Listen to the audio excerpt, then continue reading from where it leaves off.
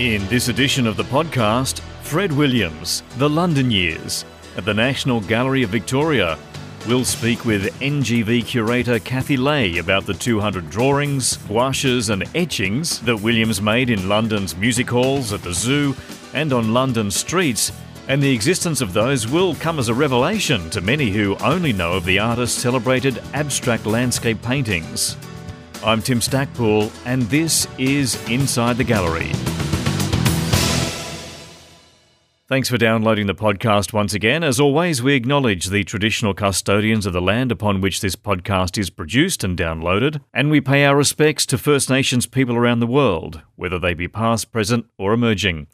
And a reminder too that a transcript of this edition is available in the episode's description at www.insidethegallery.com.au, made possible by the Australian Arts Channel, available to view for free at www.australianartschannel.com.au.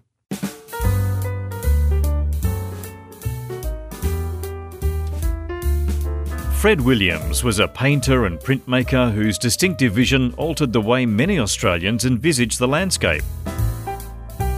He approached his subject matter as a stimulus for formal invention and says he always wanted to depict the underlying bones rather than the surface skin of the Australian continent. He had an extensive knowledge of Western art and linked his Australian work to these broader traditions. Following study at the National Gallery Art School in Melbourne and private classes at the George Bell Art School in the 1940s, Fred Williams travelled to London in 1951. Inspired by street life and the music halls he encountered there, and through frequent museum visits, he became familiar with European modern and contemporary art, absorbing in particular the work of Cézanne, Matisse and the Cubists, which fueled his constant search for formal innovation. The Williams family themselves recently gifted a further 600 drawings by Fred Williams to the National Gallery of Victoria, cementing the collection's international significance as the most comprehensive research collection of the artist in the world. The drawings are from Fred Williams' London Years, and this new exhibition draws on this recent gift and for the first time ever explores the short though incredibly active period between 1952 to 56 when Fred Williams was living in London. Fred Williams, The London Years, is now open at the National Gallery of Victoria, and the curator Kathy Lay is on the phone to talk to us. Kathy, thanks for joining us on the podcast. Thanks for having me, Tim. Now, this London period that the exhibition is concerned with, why is it so relevant with regard to the Williams collection? It's a really critical period in Fred Williams's development. He's a young artist when he goes to London. He's only 24 years of age, but he had already quite a significant period of training here in Melbourne. And it's quite an exploratory period while he's there in London. He took himself off to study the great collections of art in London. He was very serious about his vocation, about his practice, and really wanted to engage with the canon of Western art history. While he's in London, Fred's really looking to establish his identity, I think, and he talks later about that he's looking for abiding values, something that's permanent that he can really guide his art by, rather than something that's fashionable.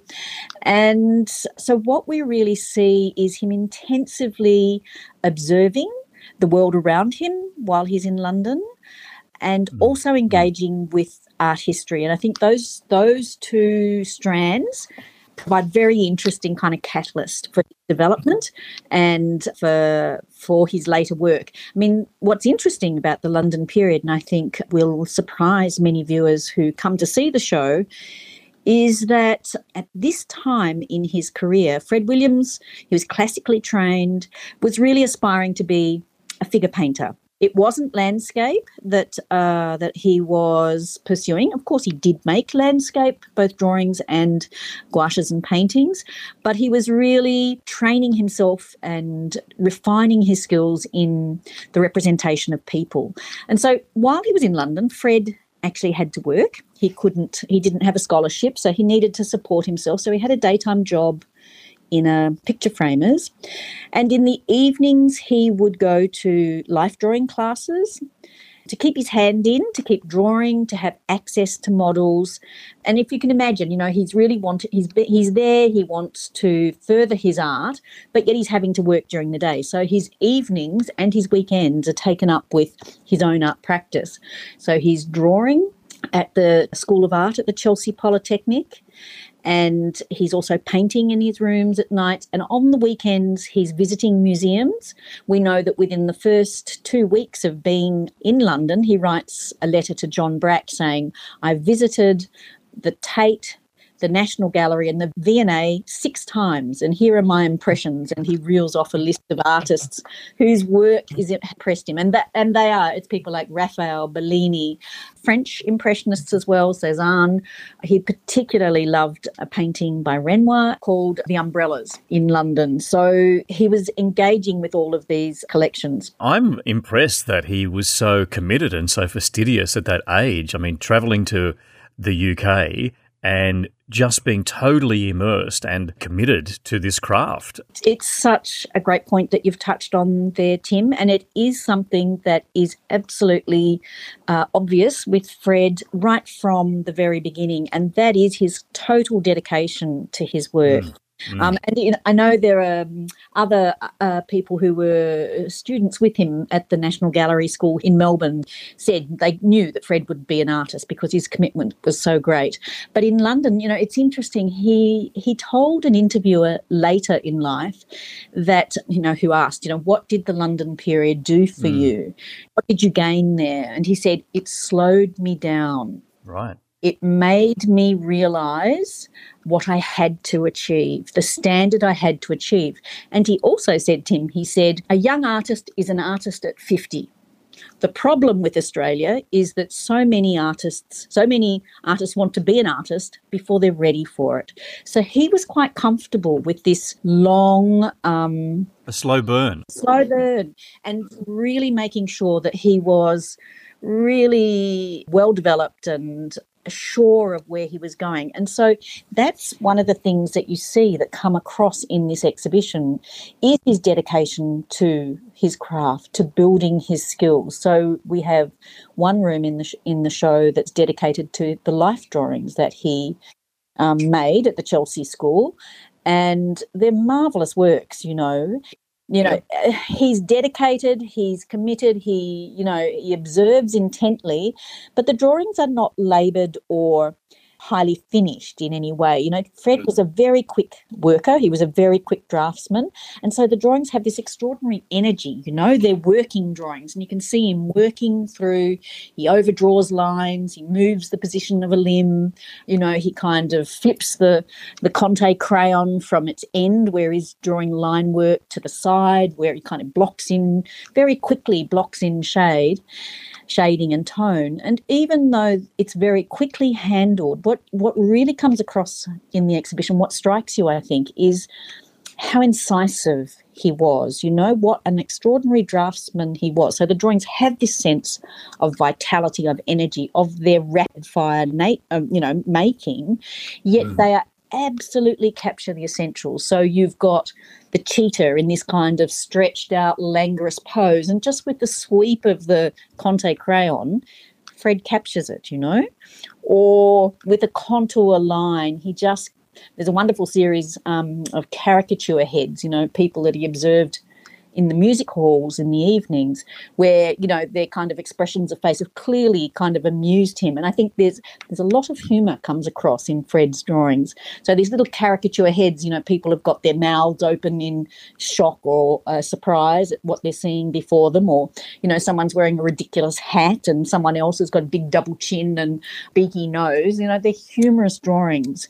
And Fred was very well tutored in the history of caricature. He loved Daumier. He knew the works of Hogarth and Goya, and so that was the style of drawing that he was very good at. We see in this collection that you're showing zoo animals and people in music halls. Do you know why he had such a focus in that area? Yeah. The zoo animal drawings, he became friendly with an Australian artist who arrived in London from Sydney. His name was Francis Limburner. And Limburner was very well known as an accomplished animalia, a drawer, a draftsman of animals. And Limburner had been going to the Taronga Park Zoo from the late 1930s. And he later said, it's the best training an artist can have. It's not like the posed models in the studio that you have to be quick. It's where I learnt to draw. And so Fred actually went along to the zoo in Regent's Park together with Francis Limburner. They worked together.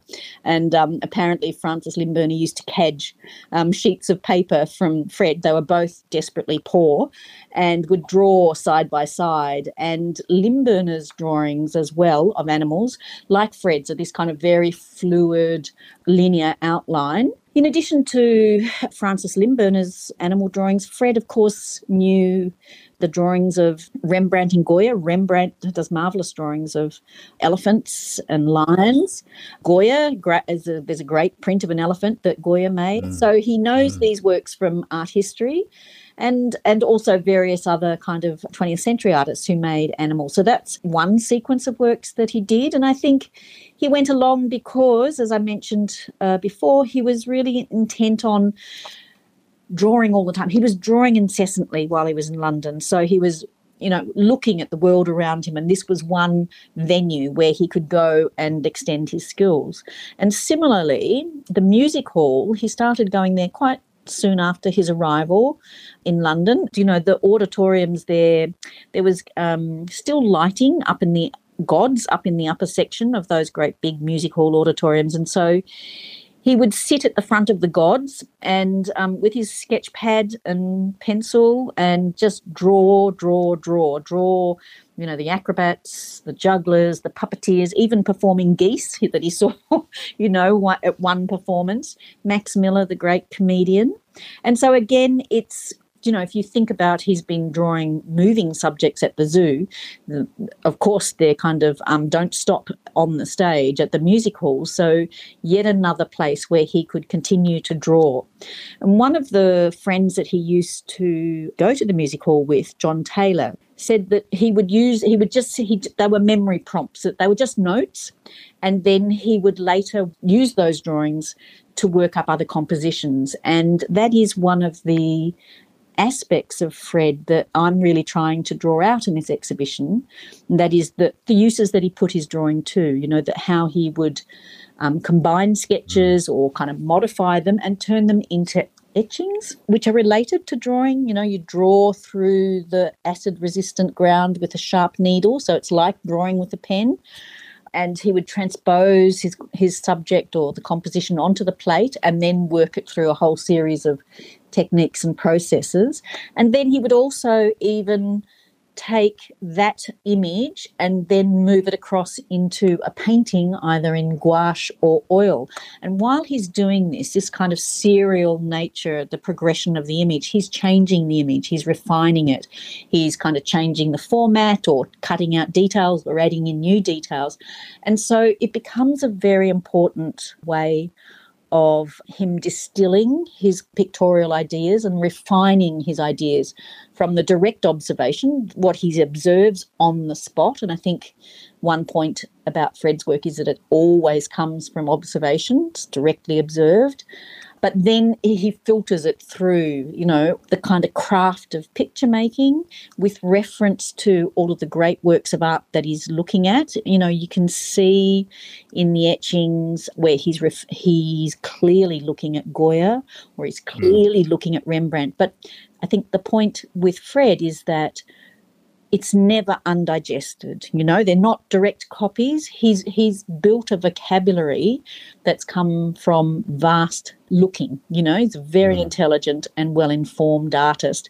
And so it creates his own language, drawing from all of these sources. I think that way of working is something that really he consolidates in his London period, and it becomes the kind of basis for his later development, the way he will progress an image, even when he's no longer not necessarily with drawing, but once he starts working on his paintings, he'll progress the image through sequences of images and series and develop, refine, change. So it becomes a modus operandi in effect. So that's another reason why it's such an important period for him as an artist. It might have been his way of capturing a photograph, if you like, for future inspiration. Yes. But what an amazing way to build your skills as well, to actually have to capture the moment of a subject where you don't have control over them, where you have to actually capture that moment. I mean, again, remarkable for someone of that age. I mean, we know he had the skills and we know he had the education, but just to use that as a method of refining what you do is brilliant. It really is. It really, really is. And you see the calibre of the artist that he is. You know that these drawings, although they're kind of rushed off, as I said before, they're quick, and there's wonderful reminiscences of his fellow artists about, that when Fred was drawing at the National Gallery School, he'd be discarding sheet after sheet onto the floor in clouds of charcoal dust. But he was quick, and John Bratt sort of also mentioned this about him, that he was a very quick painter, and he wouldn't unscrew the tube of paint, he'd chop it in half to get to the paint. But even though he's working so quickly, it is just the kind of skill, the kind of extraordinary, incisive ability that he had to capture very, very quickly the essence of what he sees before him. And I think that's what makes these drawings so breathtaking, really, is that in looking at them, you can really appreciate both the speed with which he's done them and also just how amazing they are in capturing either an expression or a mood or, a position of an animal or a person sitting before him, Yeah, I mean, they're rushed pieces, but I don't necessarily want to indicate by saying they're rushed pieces that they don't have a style about them.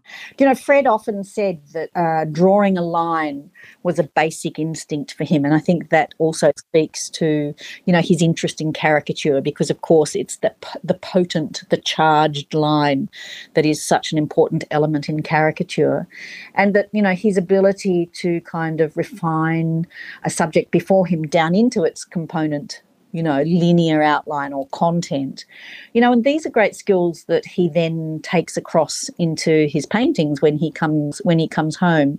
And of course, the relationship, that extraordinary moment of when he decides to paint the Australian landscape is connected to the London period, because it's when he comes home by boat and stops at Fremantle. And from the deck of the boat, he could actually see the Australian landscape and see how unstructured and unfocused it was. And thought, that's what I'm going to paint. That is what I will do. And, for Fred, he often said that, the subject itself was not what was important. It was just something you hung your hat on, that you built your subject into the paint. So you constructed your picture. And his great biographer, James Mollison, talked about the extraordinary knowledge that Fred had of the great works of art and he had his favourites, but that he not only knew the canon of Western art history, but he also knew particular paintings intimately, the kind of layering of paint, the kind of scumble techniques. He knew them intimately, had studied them very closely. And so when he comes to working before the motif in the Australian landscape, he brings all of that kind of knowledge of how to construct a picture, how to kind of make what you see in front of you, turn that into a work of art, not just copy of what you see, that you're constructing, that you're creating something. It has its own beauty. Yes, you create that out of the kind of, the mark making. And I actually think that all of this drawing that Fred did in London, and before London, he was drawing incessantly in Melbourne before he went to London as well.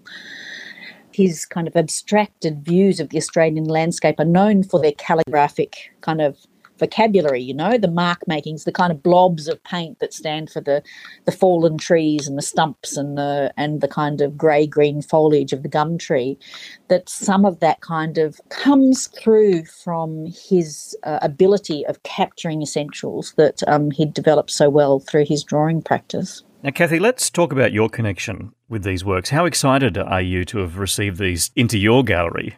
I'm so thrilled. I'm so thrilled. You know, the NGV already has a very fine and, in fact, the most important collection of Fred Williams's work in the country. We've been very fortunate. Over several decades, Lynn Williams, the artist's widow, and family honoured a wish that Fred himself had articulated before his death, that he wanted to establish a collection, a museum collection where his prints could be studied. You know, printmaking becomes a major form for Fred during his London years. And he, you know, like Rembrandt, like Goya, so these artists whom he revered, he worked very seriously at his printmaking, and it feeds into his practice in a very interesting way. And he wanted one collection to represent that, and so he chose Melbourne, the National Gallery of Victoria. And so we have benefited over the decades through a series of donations that really have established us, the NGV collection, as the study centre, the repository collection for Fred Williams's printmaking. And we have something like 15 or 1,600 impressions of his prints. You know, he has a total number of about 300 prints, but he does them in different states and prints them on different colours of paper. So we represent all of that.